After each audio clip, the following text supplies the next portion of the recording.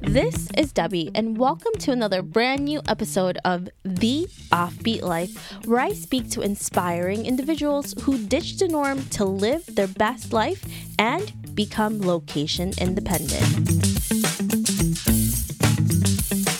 This week, I speak with Kaitlyn Cawley, who is the editor-at-large at Bustle Digital Group. Kaitlyn has always been a risk taker, leaving New York City at the age of 19 to live in France and coming back a few years later to help create Elite Daily. Since helping to start Elite Daily, Kaitlyn has gone on to become the editor-at-large for Bustle Digital Group, where she manages Elite Daily, Bustle, and Romper.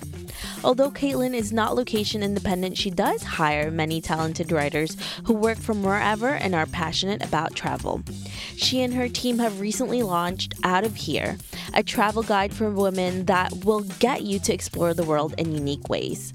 On this episode, Kaitlyn shares how choosing passion over paycheck is crucial to your success and why you should not go into debt just to get a college education. Kaitlyn has created an incredible career for herself that allows her to combine her passions as a writer and storyteller. She is truly inspiring and has incredible tips to those of you who are interested in getting featured in Bustle Digital Group. It was so much fun to speak with her here in New York City at Black Slate Tea, so I hope you enjoyed this interview as much as I do. Hi, Kaitlyn. Thank you so much for joining me here today at Black Slate, for taking the time off to talk to me about your incredible story and what you have been up to. Thank you so much for being here. Thank you for having me. I'm very excited to talk about all things travel. Kaitlyn is incredible. She is the editor-at-large at Bustle Media, and she has been in charge of Elite Daily before, and now she's gone on to Bustle, and you have done so much already at such a young age. Why do you live an offbeat life? Firstly, thank you for saying I'm young. That's fantastic. I think I've always lived a little bit of an offbeat life. I don't think the same things when I was younger satisfied me the same ways it might have satisfied other people. I've always been quite restless. And I had this feeling in my legs that I wanted to do something. So at the age of 19, I picked up from my New York City home and I moved to Paris for a few years without speaking the language, which was fantastic. I did end up learning it through bars, alcohol, and the usual fun stuff. And after that, I actually moved to Dublin because I did not want to come home. And so after 4 years abroad, I settled back into New York City to start Elite Daily. And I think even the purpose of starting that publication was that there wasn't really anything in the existing market that had everything that a young person would want from a publication, lifestyle tips as well as news, entertainment, and things that actually mattered to the young people who were reading it. And so I think we kind of tried to bring that offbeat little style to the publication. That's why so many of the things that thrive on Elite Daily are travel oriented, or getting somewhere quiet and enjoying yourself and looking deep inside yourself. And I think that voice is also now transcended over to Bustle, who are another generation of wanderlusty young women who are looking for something a little bit different. And I think it's often said and repeated that millennials aren't looking for products, they aren't looking for material things, they're looking for experiences. And now with the state of travel being what it is, when we have all of these amazing sites to cross-reference, all of these different ways to stay at places versus hotels versus Airbnbs versus couch surfing, travel has never been more democratized than it is right now. It's so accessible to so many different people. And of course, it's always a bit of a privilege, but now it's a little bit less privileged, and it's there for the everyday person. And so what we really want to hit on is, I've been very privileged and lucky in my own life to live an offbeat life, but we want to make that accessible to young people across the board so that they themselves can also live offbeat lives. And any way we can do that, and any way we can make it easier and safer and more fun, that's why we're here. Your story is so incredible, Kaitlyn. So she and I were talking before this interview, and I was so curious about her life because you are really young when you created Elite Daily. I mean, and my mind is boggled right now. And Kaitlyn was actually saying how she doesn't mind turning 30. And I said it's because you've already accomplished so much.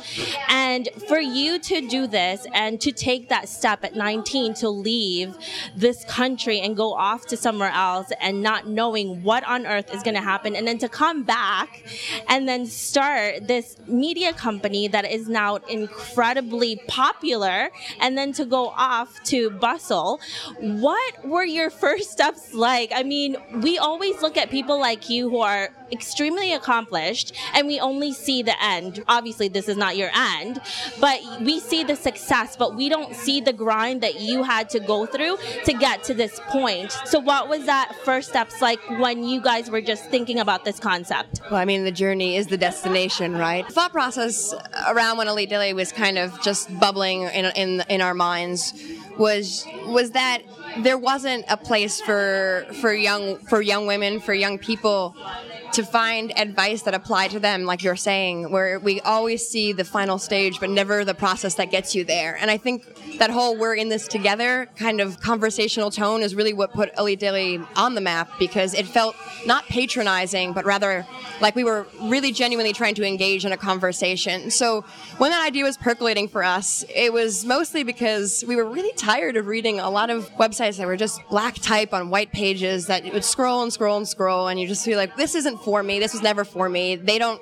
really get what I'm talking about or what I'm facing. We're a generation, and I'm putting myself in a generation, but there are people older than me and younger than me. But we kind of straddle, at least I do, straddle this technology barrier where we had this huge explosion of technology right when we were growing up. So we had all this access to internet, to information, and the way that jobs have been formed and the entrepreneurial spirit of our generation is so different than that of our parents, is because they were just taught so much more of a cookie cutter version of what the American dream was, where you get a job, you work as hard as you can, and then hopefully you retire at 65 and you have 65 beautiful children to go along with every year of your life lived, you know? And I think when I first got my job on the internet, my mom was like, no, that's not a real thing, Kaitlyn. If it doesn't get printed, it's not real.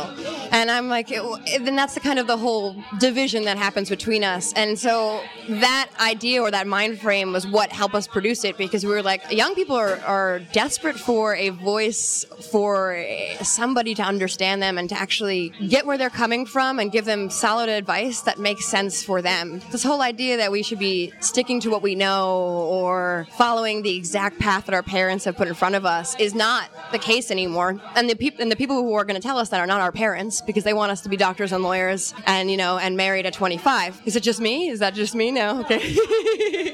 So I think that the whole thinking behind it was, let's create a safe space for millennials. It was also not safe in some places, but one that really confronts the actual goings-on of a millennial's life, which really didn't exist elsewhere. And now we see a lot more sites have cropped up to kind of do the same thing, and I think it's fantastic, but now it's just a matter of recognizing that we did it first. EliteDaily.com, just kidding. And I'm also Bustle.com did a great job as well. Kaitlyn is in charge of all of it. But you were talking about how your parents and your grandparents were immigrants, and my parents are immigrants. And I think in the older generation, not so old, it's the mindset that you really have to hustle and you have to do the grind and you have to stick to one thing and you can't veer off to something that's out of the norm, or maybe in the beginning you can't make money yet, because a lot of people back then, in the immigrant mentality or just in the older generation, they didn't have that opportunity that we have now. So that kind of blows their mind when we have all of these things that we're doing that is so out of the norm, which right now for all of us, it's not really, because now it's becoming the norm, which I'm so excited about, because 20 years ago, none of this would have existed. So I feel so lucky to even be living in the time that we're living at, because of so many things that's accessible for us. And you definitely are one of the frontier women who are making that accessible to so many of us. So great job, Kaitlyn. Thank you. I know you have a lot of things that you pursue as well besides just working. I know you work a lot. How do you balance your passion and also being able to work this job that you have? So I think I'm quite lucky in that my job is largely my passion. And I do work a lot, and it's hard to kind of crystallize an understanding of hobbies outside of work. But I think because I chose a profession that was so aligned with what I wanted to do and so very much not a burden. And I think that's like to your point earlier about parents wanting us to do that grind and kind of get into a low-level job that will eventually increase to a high-level job, was that we're pursuing our passion over paychecks. We're getting into jobs that allow us to not hate our lives every morning. I mean, I do absolutely have hobbies outside of work, but they tend to be tangential. And my friends are now largely friends I've met in work, and it's become this kind of this weird branch off. And the thing is, I don't mind it that much because one of my passions, one of my biggest hobbies is writing, and it's what I get to do every day. I love editing, and then that's also what I do. So when I go home, I write and edit more, and I'm like, why am I still doing my job outside of my job, but I'm still enjoying myself? For sure, it's all about the work-life balance, but also recognizing that you can take on more than you think you can as long as you're not killing yourself over it. Because if you really, truly enjoy what you're doing, sometimes spending a 15-hour day at work isn't the end of the world. And when I say that to my parents, they're like, that's horrible. You should, get far more compensation for that. And it's just like, I don't mind. Every single thing that I do at work, I can see its effects the next morning on the site, And so having that ability to recognize or see the very work I'm putting in, which is not the case for a lot of people who work in jobs that are very assembly line, where they put a cap on something and it moves on and eventually it's assembled into something bigger. Like, I get to have a hold and an actual ownership over my work, and it makes me feel so edified in a different way. So yes, I do stuff outside of work, mostly sleeping and eating, which are also fantastic. It does really help that my job is exactly what I want to be doing every day. I love hearing that from people because that's what we all want, right? That's why I wanted to start this podcast, is because I wanted to highlight people who are exactly doing what you're doing, Kaitlyn. And it's so interesting that once you take that step to actually do what you want to do, every day is incredible. You are excited to get out of bed.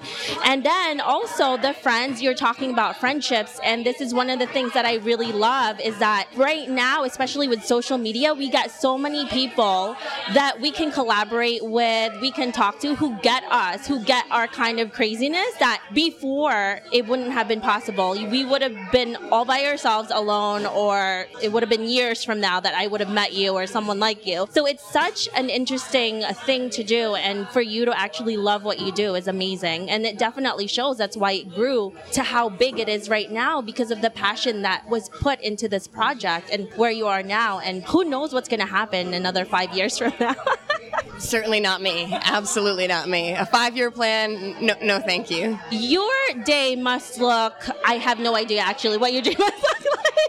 Can you run us through what your average day looks like? Sure. As you said, an average day isn't necessarily something that I have. For now, the majority of what my job is to, over 3 different brands, Lead Daily, Bustle, and Romper, we put out different issues month to month. These are kind of like the old school magazine covers, where you have a cover star, and you have feature wells that go into it. So what we're doing a lot of is recruiting big name celebs our audience actually cares about, and then writing features that are all kind of predicated around one theme or issue, but that apply to the audiences involved. So one of the reasons I'm talking to you was Elite Daily last month put out an Out of Here issue that was dedicated to millennial women traveling across the globe, 6 continents, 45 different countries. And it was basically just a way to give young women a full-on guide from everything from what they should pack to souvenirs they should bring back to where to take the best Instagram to get the most likes, as well as practical information like, should you bring cash, cards? Are there places where you might not feel safe at night if you're traveling alone? Do you have any travel hacks there? So it kind of provided a start to finish everything you need to know about traveling for a young woman that didn't really exist in one whole place, which is a long way of saying about my day-to-day, that we basically figure out and identify themes that work across content across all brands, brainstorm ideas and themes around them, and then build these larger content packages about anything and everything that appeals just the young woman reader. And in the Romper's case, it's for young millennial mothers. In Bustle's case, it's for, a young women in their late 20s who are just kind of figuring out how they play in the world. And for Elite Daily, it's young women fresh out of or inside of college trying to figure out who they are and how to put on eyeliner, which is I'm still figuring out every day. We're kind of just figuring out the span or breadth of millennial women and then figuring out how we can give them the content that they actually care about and need. So day to day, it could be writing, editing, interviewing, traveling, just talking to staff. And it's kind of like I get in and I go home around relatively the same time every day, but in between, there's absolutely nothing defined, which is probably what keeps me interested. Because if I did have a very strict routine, it would slowly dull me into, a mindless drone or whatever. And as I mentioned earlier, I'm very restless. So it's nice to have a job that keeps me on my toes. You are super creative, and I think that's why I always find with people who are extremely creative, they don't like to do the same thing over and over again. I think that's why most of us do what we do, is because we don't want to do that same thing every day, and that's why a lot of travelers like change and they like to evolve all the time. And what you do is so much, but because it's what you are passionate about, and you also cover a lot of different range of ages, even in women, and what we all need in different times in our life. So it is really interesting that you are able to handle all of these things. So girl, I don't know. I don't know. I don't know how you do it. Throughout your whole journey, it's been 10 years since you were 19, and then now you're here as an editor at large. What has been the biggest setback that you have ever encountered, and how did you handle it? So I think my largest setback, and this is totally self-imposed, was when I went to undergraduate school. I decided to take out loans for 3 years of college, which then left me $95,000 in debt. Again, fully understand that it was mine. I do have my own problems with loan companies and how they handle and treat different loans, but that's a story for another day. Because of that, I was forced to start making payments, and very high payments, very early after I graduated from college.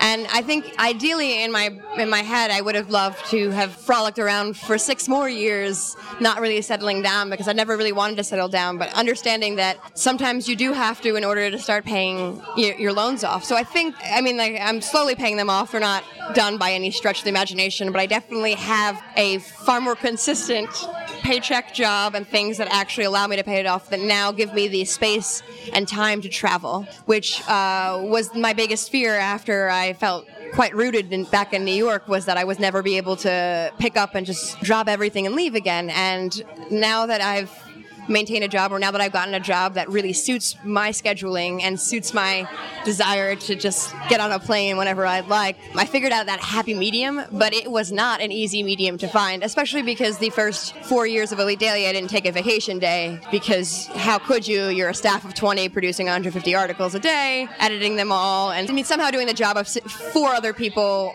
Everyone's kind of handling way too many hats on every single worker. So figuring out what I wanted from a job, even though I had to get a job, and making that actually happen. It was very hard, and it was a huge setback to have those loans. And I don't regret my education. I do regret not being smarter about my financials, my education, which would be my advice to anybody thinking about college now. I think college is very important. I think it was incredibly, elucidating to me, and it's the reason I have the jobs I have now. But I think if you're honest with yourself about what you want from your career early on, if you say, what I really want to do is travel, it might not happen right away, but you could figure out a way to position yourself in work to make that job happen. Because when I was working 80 hours a week, I wasn't thinking I'll be able to travel for the rest of my life. I was thinking this is it. This is who I am now. I'm 24 and I haven't seen the sun in days, and but now, knowing what I wanted to do, incorporating that into the job, and figuring out how to make those two compatible was difficult but achievable, and now I get to do it every day. So setbacks, sure, but I came back and I won, right? It's those setbacks that usually allow you to learn so many things. Obviously you don't want it to cost that much. Education is really important, and I think that's been a debate, right? Especially for now, the millennials, and how we are trying to create income, and sometimes you don't really need education in certain parts. So it's kind of a debate whether is it even worth it with certain types of jobs if you really need it? I think it's quite interesting because I'm of the mind that college is useful for everyone, but I understand that $250,000 worth of debt is not useful for everyone. And I think that the fact that college isn't affordable is a shame. And especially as I had done my master's in Dublin at an Irish school, and I don't have any student loans for a master's degree versus the $100,000 I owed for my undergrad. And I think about why we think that education should be a privilege and not accessible to everyone is a shame. And I agree with you that right now the conversation about whether or not college is worth it is an important one, because it should be, but at the current price, it's not. And so I would love for everyone to have the opportunity to get a college education, but if it makes more sense for you to attend a trade school or to specialize or to actually follow what you love or start a business when you're 17, because right now the world isn't for you, it's against you. And until we are old enough to change it, which we are very much doing, it's not going to be in your favor. So you have to make it or work it to be in your favor. And I think that's what people are doing now. The Generation Z scares the hell out of me. They're like inventing things at 12. They already have like LLCs by 14. You know, what was I doing at 14? I don't know, like whispering about boys in the back of my class and like, I don't know, having braces. And these kids, like every generation now, especially because they were born into the technology boom where they believe books were Kindles and Kindles were books, and they speak computer fluently the way that we might speak French, you know, and they're terrifying, but it's also so exciting because this new generation, this new dawn of people, I think they're smarter, I think they're woker, I think that they're more socially inclined, and I think that we're going to change the world. We just have to wait for those old fogies to move out of the way. Just kidding, Mom, I love you. It's true. Sometimes I don't know how they learn these things. It's incredible what's coming out of the younger generation, younger than us, and what the possibilities are in the future. Oh my gosh, it's so exciting and also terrifying at the same time. You have spoken to a lot of people during your career, and you've traveled to so many places and met so many people. What has been the worst advice that you have ever received?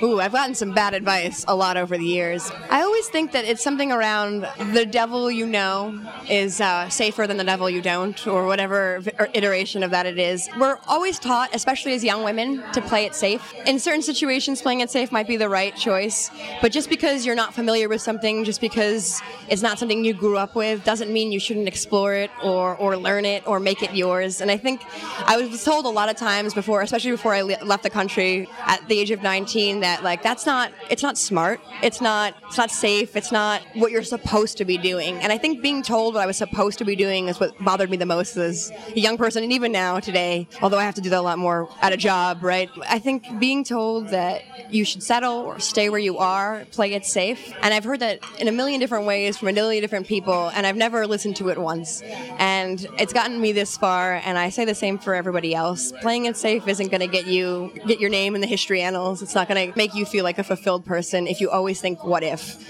And my rule, my goal, everything in life has never ever been to wonder what if, because I want to do everything I've ever wondered what if about. Kaitlyn is giving me goosebumps right now. You are so incredible. I love those words, Kaitlyn, because so many people let fear stop them from so many things that they can be capable of, but because of what other people say, of their own internal fear of maybe seeing someone not succeed, but they are different than you. They're not you. You don't know what you're capable of until you actually try it. And if you listen to all of those naysayers and people telling you that you shouldn't do it and just settle, you wouldn't be where you are right now. I mean, it's also a matter of what's the worst that can happen, which is a dangerous question to ask in a lot of ways. But if, let's say, I moved to Paris when I was 19 and I hated it, what if I just came home 4 months later and it was an experience and one I learned a lot about? I think the fear of making mistakes is so big for a lot of young people because they think there's no room for it. And the thing about it is that mistakes are the most important thing to do in the entire world, because because you can be told a million things, but you won't learn it until you've experienced it yourself. And those experiences, whether they're good or they're bad, they bring you to the person you are now. And I can say, like, Oscar Wilde says, what experience is the name we give our past mistakes. And I think that's, I mean, like, we talk about how millennials are obsessed with experience, but that includes good, bad, and the ugly. And so, like, you think about, like, in the past 2 years you've been on a Tinder date, what are the most fun, what are the ones that you're talking about? The good ones or the bad ones? Because the bad ones are the best stories that my friends tell, and the ones I tell too. And you know what? Like, at the end of it, when we're looking back on our lives, we're all wrinkled and sighing by a fireplace, we're going to talk about these stories, the ones that brought us to where we are, and those are the ones that stick out. So don't be afraid to make mistakes. I mean, unless they're mortal. Like, yeah, keep it cool. But, like, really don't question whether or not you're capable of doing something if you, in your heart of hearts, know you are. Because there are a lot of people who will tell you can't do something, and you are the only person who should be able to do that. Whatever we're going to remember later on, it's the stuff that's made us stronger. And talking about Tinder dates... What is it like dating? Are you with someone right now? Are you still dating, or? I do have a boyfriend, but more hilariously, we have been together on and off for 5 years because he lives in Ireland, or he lived in Ireland. So I have been in a long-distance relationship, traveling back and forth between Ireland 4 or 5 times a year, which is a lot of fun, but also, you know, not that fun. But sometimes kind of fun because it means you have a part-time boyfriend and you have the honeymoon period every time he's over, and then you get to work for the rest of it, which is maybe just me. But he recently, was it 3-4 months ago, moved to New York. So we are finally living in the same country for the first time since we've ever started dating. Kaitlyn, that's amazing. Congrats. So now, what is that like? It's so funny when you're in a relationship and you're not together a lot, and then you are together a lot. That's so different. Is that going well for you? Well, I'm happy to say yes, because if it were not, this would be really awkward. He would listen to it later and be like, what? No, but it is going fantastically. And I think it's because there's this element where we don't take it for granted. And I think 5 years into a relationship, you imagine that, like, seeing each other every day is something you're used to. And now every day he's there, I wake up and I go, wow, you're not, you know, packing a bag or getting in a taxi and going away, which I think really did help us in a lot, like really just grow to appreciate what we did have. And now it makes me feel grateful for all I do have. And it's not going away, at least knock on wood, for the foreseeable future. Yeah, I think that having had that separation has allowed us to feel closer in a lot of ways, just because living together could be really annoying, but I'm not as annoyed at him for leaving the toothpaste, you know, cap off, because I'm like, you know what, at least you're here using toothpaste. Thank you for brushing your teeth, you know? And it's also really interesting how even your dating life has something to do with travel. Yeah, no, actually, I think my mother has always said that the reason I was in the relationship was that it was long distance and it gave me an excuse to travel. And I think I also happen to have Irish citizenship, so I do have a passport over there, so I'm not using him. That's what I can say. Or he could be using me. So I was able to travel there freely, which is why I was also able to get Irish education. And I met him there when I was doing my master's. And it's an excuse to travel, but it's also, we didn't always meet in Ireland. We met one time in Iceland, we met one time in Spain, and we kind of flew to different places and explored and traveled together. And it's something that we've now shared, and it's a basis of our relationship is travel. So every time we're somewhere new, we travel together as well. So, like, even now he's in the States, we're going to do road trips. We're going to figure out, I've never been to the Grand Canyon. You know, it's so funny because I've explored so much of the world, but so little of the U.S. Coastal cities mostly, but I haven't really done those square states in the middle, and they look pretty beautiful. Like, I'm like all about Montana right now, so I'm trying to get to Montana. Montana, that's random. Google image Montana and you won't think it's random anymore. I swear, it's the most beautiful place I've ever seen. So now I'm going to Google it, and I also like to hike, so I totally agree with you. I've never been to Arizona either, and that's where all of the hiking spots are, so I don't know what's wrong with me. But like you, I hike to all of these different places all over the world, and I'm here in the United States, and I'm not even exploring it. So if you're a listener and you haven't explored the U.S., join Kaitlyn and I, because we're going to start doing it. So can you share one productivity tip that has really worked for you? Because you are doing so much. How do you keep up with it, and how do you stay productive?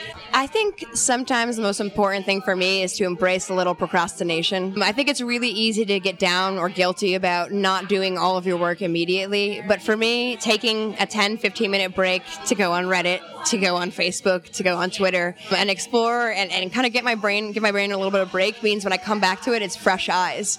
I think that a lot of us believe that we have to stick to something and like hold on there and not stop working until our eyes bleed, which I've been guilty of plenty of times. But even if it's a matter of standing up, getting up, walking around a little bit, because my butt always hurts after a long day of work anyway, and just giving yourself a little brain break. I like to go and have little conversations with the people around me because it provides a little, you're thinking about the next thing you're going to say in conversation, not the next thing you have to do on your to-do list. So stay on top of everything, but also remember that taking a break isn't something you should punish yourself over. It's something that will only ultimately help you. And please, God, take your vacation days, because there is a problem in America where we have very few vacation days to begin with, and we don't take them regardless. And we're not being more productive because of it. We're actually being less productive because we're hating what we're doing. So if we take that break, if you take that time, if you take a little breath and close your eyes and think about something else for just a second or for 2 weeks, I don't know, it's going to help you in the long run. So don't feel guilty. Just go on Facebook.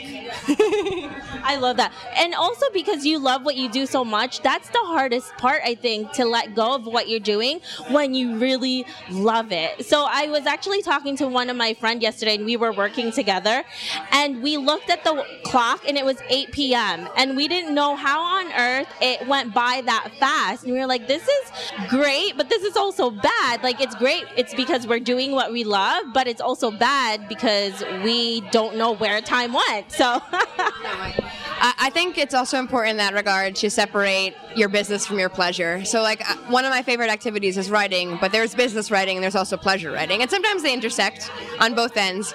But it's kind of like taking that break. I think when I get home, my rule of thumb is, unless I can't, is put the computer away, stop staring at a screen, just focus on something that isn't a screen. Because, I mean, realistically, I wake up in the morning, I look at my phone, I get on the train, I look at my phone, I go on the computer, I look at my phone, I get home, I look at my phone, I'm looking at my TV, I'm on my computer, and I'm like, what is wrong with me? It's all screens all day, my eyes are killing me.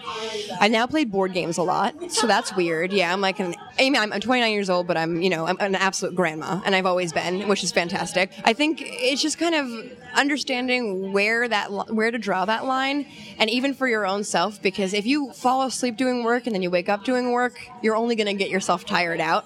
So if it's something you love, keep doing it, but also recognize your own limitations, and then watch some really bad television or play some really weird game or just walk outside. I've been loving to take little strolls these days because it's such beautiful weather outside. Finding just where that line ends. I have a friend who has no idea where that line is, and what we bought him was a clock out clock, so that every night when he's done working, because he works largely from working from home, and working from home can be quite difficult to figure out when you're stopping working, because you're not, like, I take a subway home from, I go work and I take a subway home to home, and I have that kind of barrier. But if you work at home, that barrier doesn't exist. So we got him a little timeout, so he times out and he's not allowed to do workout after that. So for that, he creates this own little, okay, work is done, and this is when you can actually take time for yourself. When you get on the airplane, they say put the mask on yourself before putting it on the person next to you, because you need to take care of yourself before you can take care of anybody else. Because if you're not taking care of yourself, you're taking care of other people, you're probably taking care of them poorly. A lot of us stop doing self-care, and that's one of the most important things, because even if you're doing something that you enjoy but you're so stressed out, it's not going to help you in the long run, and you become even more stressed out, and then it just becomes worse, and then you can't do the job that you really want to do and the passions. Achieving your goals and your dreams is really hard, obviously, for everyone. We're trying to achieve that, but what do you do in order to relieve yourself from anxiety and stress when you are faced with them? You know what? I think it's so interesting too, especially like in an interview like this, where you say like, well, you've already accomplished so much, and you kind of start to think, did I? And I think it's really easy to look at other people that you view as more successful as viewing themselves as successful. But the thing is, everybody is struggling within their own life to achieve what they believe is their own success. And just because they seem successful to you doesn't mean they seem successful to themselves. So like every day I'm like, I have new goals to work on. I have so much more to achieve. And that kind of anxiety will build on you because you don't even sit back and think, what have I already achieved? So even for people who are looking at other people and comparing themselves and saying, like, I have done nothing yet, like this person's done this by this age, and just know that that person is saying that about somebody else and that they're not recognizing what they've done themselves. So I think that if you're building all this anxiety about what you haven't done, think about what you actually have done and recognize and appreciate yourself, because you got to this far. And the fact that you have anxiety about being better already tells me that you have the drive and desire to be more. So don't worry about the process so much as recognizing where you are in it and how much more you have left to go, because nobody's ever done. Like, I'm not going to quit tomorrow and say I'm done. I have so much left to do. And if you tell me I'm successful, I'm like, thank you, that's so nice, but do I feel it? Not necessarily. I have so much more I want to accomplish. So if you're anxious, recognize that means you have a will to win, and channel that anxiety into introspection and think about, even write it down. What have I done, and what do I want to do, and where am I to get that, and like how far along am I to getting that done, and what can I do to get that done? For me, I'm both a lover and a hater of checklists, because I have to get a crap ton done, but I also they range across so many different, it's just, keeping a checklist is almost confusing, but crossing them off is so fulfilling at the same time, because once you have 25 items on your to-do list and they're all crossed off, you feel intense sense of relief. Look at what you have done and then think about what you can do, but don't be hard on yourself about it, because everyone started where you are, and just because someone seems like they're living the best life, remember that Instagram has filters and everybody's struggling in their own right to be a little bit better every day. I love that mentality, Kaitlyn, because like you said, we will look at you and what you have accomplished already, and we will compare ourselves. We all do, especially now in this social media age, and it doesn't matter what it looks like on the outside. We don't know what's going on the inside. So it's not always happy. It's not always perfect. And if you want to live the life you really want, it's a lot of struggle, but it's really, like you said, it's the journey that gets you there, and the passion that you have for it and what you're doing. That first step is really a huge one on itself. Let's fast forward to 50 years from now, and you're looking back at your life. What legacy do you want to leave, and what do you want to be remembered for? So I think it's a really interesting question, specifically because so much of what I used to imagine about my legacy would be what people remembered me for. But I think as kind of time trucks onward, I think less about what people are going to remember me for and more about what I want to remember at that age. I think a lot of what I used to be concerned about was how I was perceived and how I would be remembered. But now I think about, if I go travel to a random city that no one's ever heard of, and my post only gets 100 likes, and it's a memory that I have but no one else has, that's something really beautiful about that too. So I think for me, when I'm a beautiful 79 and in 50 years from now, just stunning, I can't believe I look like that, I want to feel fulfilled, or feel like I don't have any regrets or anything to look back on and think what could have been. So of course I would love to write, to have friends and loved ones in my life who remember me in many different ways, but I think enjoying life and making myself feel like I've lived the most of it, I've lived deep and sucked the marrow, will make me feel good enough to die, or to live for 40 more years after that, because medical science will I'll be about 250 before I go. Just to make sure that at the end of the day, I don't sit down and think what could have been, because I don't want to live my life by regrets or with regrets. So I want to write, I want to leave a memory, but mostly I want to have memories, and I want to spread that to the people I care about most rather than the entire world. That is such a beautiful legacy to leave, and I think it's so easy to think 50 years from now is so long, but remember we talked about from your beginning to leaving here at 19 and now at 21, that's 10 years, and it's so fast. Sometimes I don't even know where yesterday was. I don't know how I got here today, and every single thing we do every day will lead us to what the future, our future selves will be. And it's so incredible, even the little things, the little actions that you do to take a step forward to what it is that you really want to do is big. We don't think about it in that sense, because it's like we compare it to only one day and 10 years from now, but it all leads us to that day 50 years from now. And I can definitely see you having all of this legacy, and you already do. Hello. So it's just going to go up from there. Let's get to some fun questions. Some people like myself, I nerd out on hiking and interviewing inspiring people like you. I'm really bad with cheesy, like 80s movies. What about you? What are you nerding out on? I nerd pretty hard. So I'm really into space. I really love astronomy. I love the study of stars. I also just love stars in general, especially when you're traveling to places. Grew up in New York City where there are about 3 stars in the sky. If you like squint really hard, seeing the stars while traveling, but also in the southern hemisphere and looking at a different set of stars than I've ever seen in my entire life, and thinking, are we upside down right now, or are we right side up? We don't know. So that makes me nerdy. I also nerd out on really terrible British reality television. So they had the original X on the Beach, as well as Love Island. I love terrible reality television with British accents. It makes it all the better.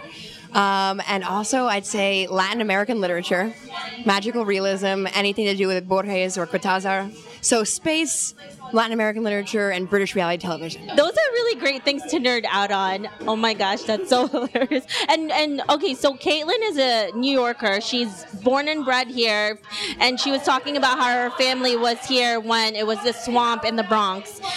And so yes, I totally agree with you. There are no stars where we live. You do really have to squint. If you were given a 1-minute ad slot in the Super Bowl and you can't sell it, with the potential to reach millions with that ad that you're going to do, what would you fill it with? This is such an interesting question, specifically because I've been thinking about it, and I'm like, would it just be a minute of me singing, dancing, so everyone would know who I am? I think, and this could be a shameless plug, but I would love to promote the Elite Dailies out of here for a full minute. I think we have 45 different travel guides from 45 different women who are traveling to 6 different continents all across the world, and them explaining how to travel, how to have fun while traveling, how to save money while traveling. Every single, from start to finish, about traveling and making it accessible to the everyday person who thinks, I can't travel, but now might see something like this and feel like they can travel, because the Super Bowl would have a huge audience, and obviously, besides getting incredible traffic to the site, it would also, I think, provide a lot more people with even the kernel of an idea that they can. And I think when I was younger, I mean, like, I didn't grow up in a terribly wealthy family. I didn't grow up where travel was just expected. It was something that you kind of had to work for and earn and like save up money for a flight and your hotels and things like that. And it was so hard. And now I look at like how easy it can be and how accessible and how I can go and stay somewhere. One of the girls on our travel guide stayed in Berlin for a week for no money at all on a couch surfing. And you think like, this is possible. This is something that anyone can do. And if we can tell one young person or even one old person, any aged person, that this is something that's available to them, something that they can afford, that they can live and breathe, like that would be enough for me to feel fulfilled with my, what I'm sure is like a $4 billion ad space on that Super Bowl, because traveling is such a big passion for me. And everything important in my life that I ever really learned about myself or other people has come from traveling. And that sounds hokey or corny, but it's also true. It's like you see the best and worst of people when you travel with them, and you experience cultures in their actual place. In New York, we were very lucky to grow up in a very diverse landscape where you see a lot of cultures, but it's so interesting to see cultures in the cities and countries that they actually were, built in, and recognizing that your culture comes second in that place, because as Americans, I think our culture's a little bit first. When you go to a different country and you don't know how to speak a language, it's so humbling. If I can get people to travel, that's what I'd like to do. You have to see Kaitlyn's face. She has so much passion with this stuff. Like, her eyes are lighting up. I know this podcast is about digital nomads, and Kaitlyn is technically not a digital nomad, but she does hire digital nomads. Kaitlyn, one of the questions I know a lot of people want to know is, how can they be featured, or how can they be a writer for Bustle, for Elite Daily, for Romper? What tips would you give to somebody who wants to be in any of the space that you have right now? particularly the way that Bustle and Elite Daily have structured the company is really conducive to having digital nomads working. And we do have several people who are part-time on staff who are working remotely from all over the world, which is quite, and they're travel writers, which makes a lot of sense, right? Many different ways you can write. You can write one-offs, you can write continually. We have part-time positions where you can apply for and then you pitch to an editor and you write fairly regularly, or we have freelance positions where you could pitch to an editor about one story, about a place you are, about somewhere you're traveling to. Both positions are paid, which are fantastic, right? But it also depends on what capacity you want to contribute. I think the biggest thing I can say is cold emailing is great, but if you are going to reach out to somebody with an idea. So I think a lot of what we get is interest in writing, but not something concrete to work with. And so if you say like, hey, I'm living abroad right now and I have this incredible angle about dating here, and you come at it with a solid pitch, which could look like a headline and 2 to 3 sentences describing it, you're so much ahead of the curve for somebody else is like, hey, I'm interested in writing. Do you have any writing positions open? So like presenting yourself obviously in a way where you make yourself interesting. I think talking about being a digital nomad would be really interesting, especially to us who are looking for people who are writing in different cultures and also about different things. But also coming at it with an idea and coming at it with a specific enough idea that doesn't sound like every other article you've read on the internet.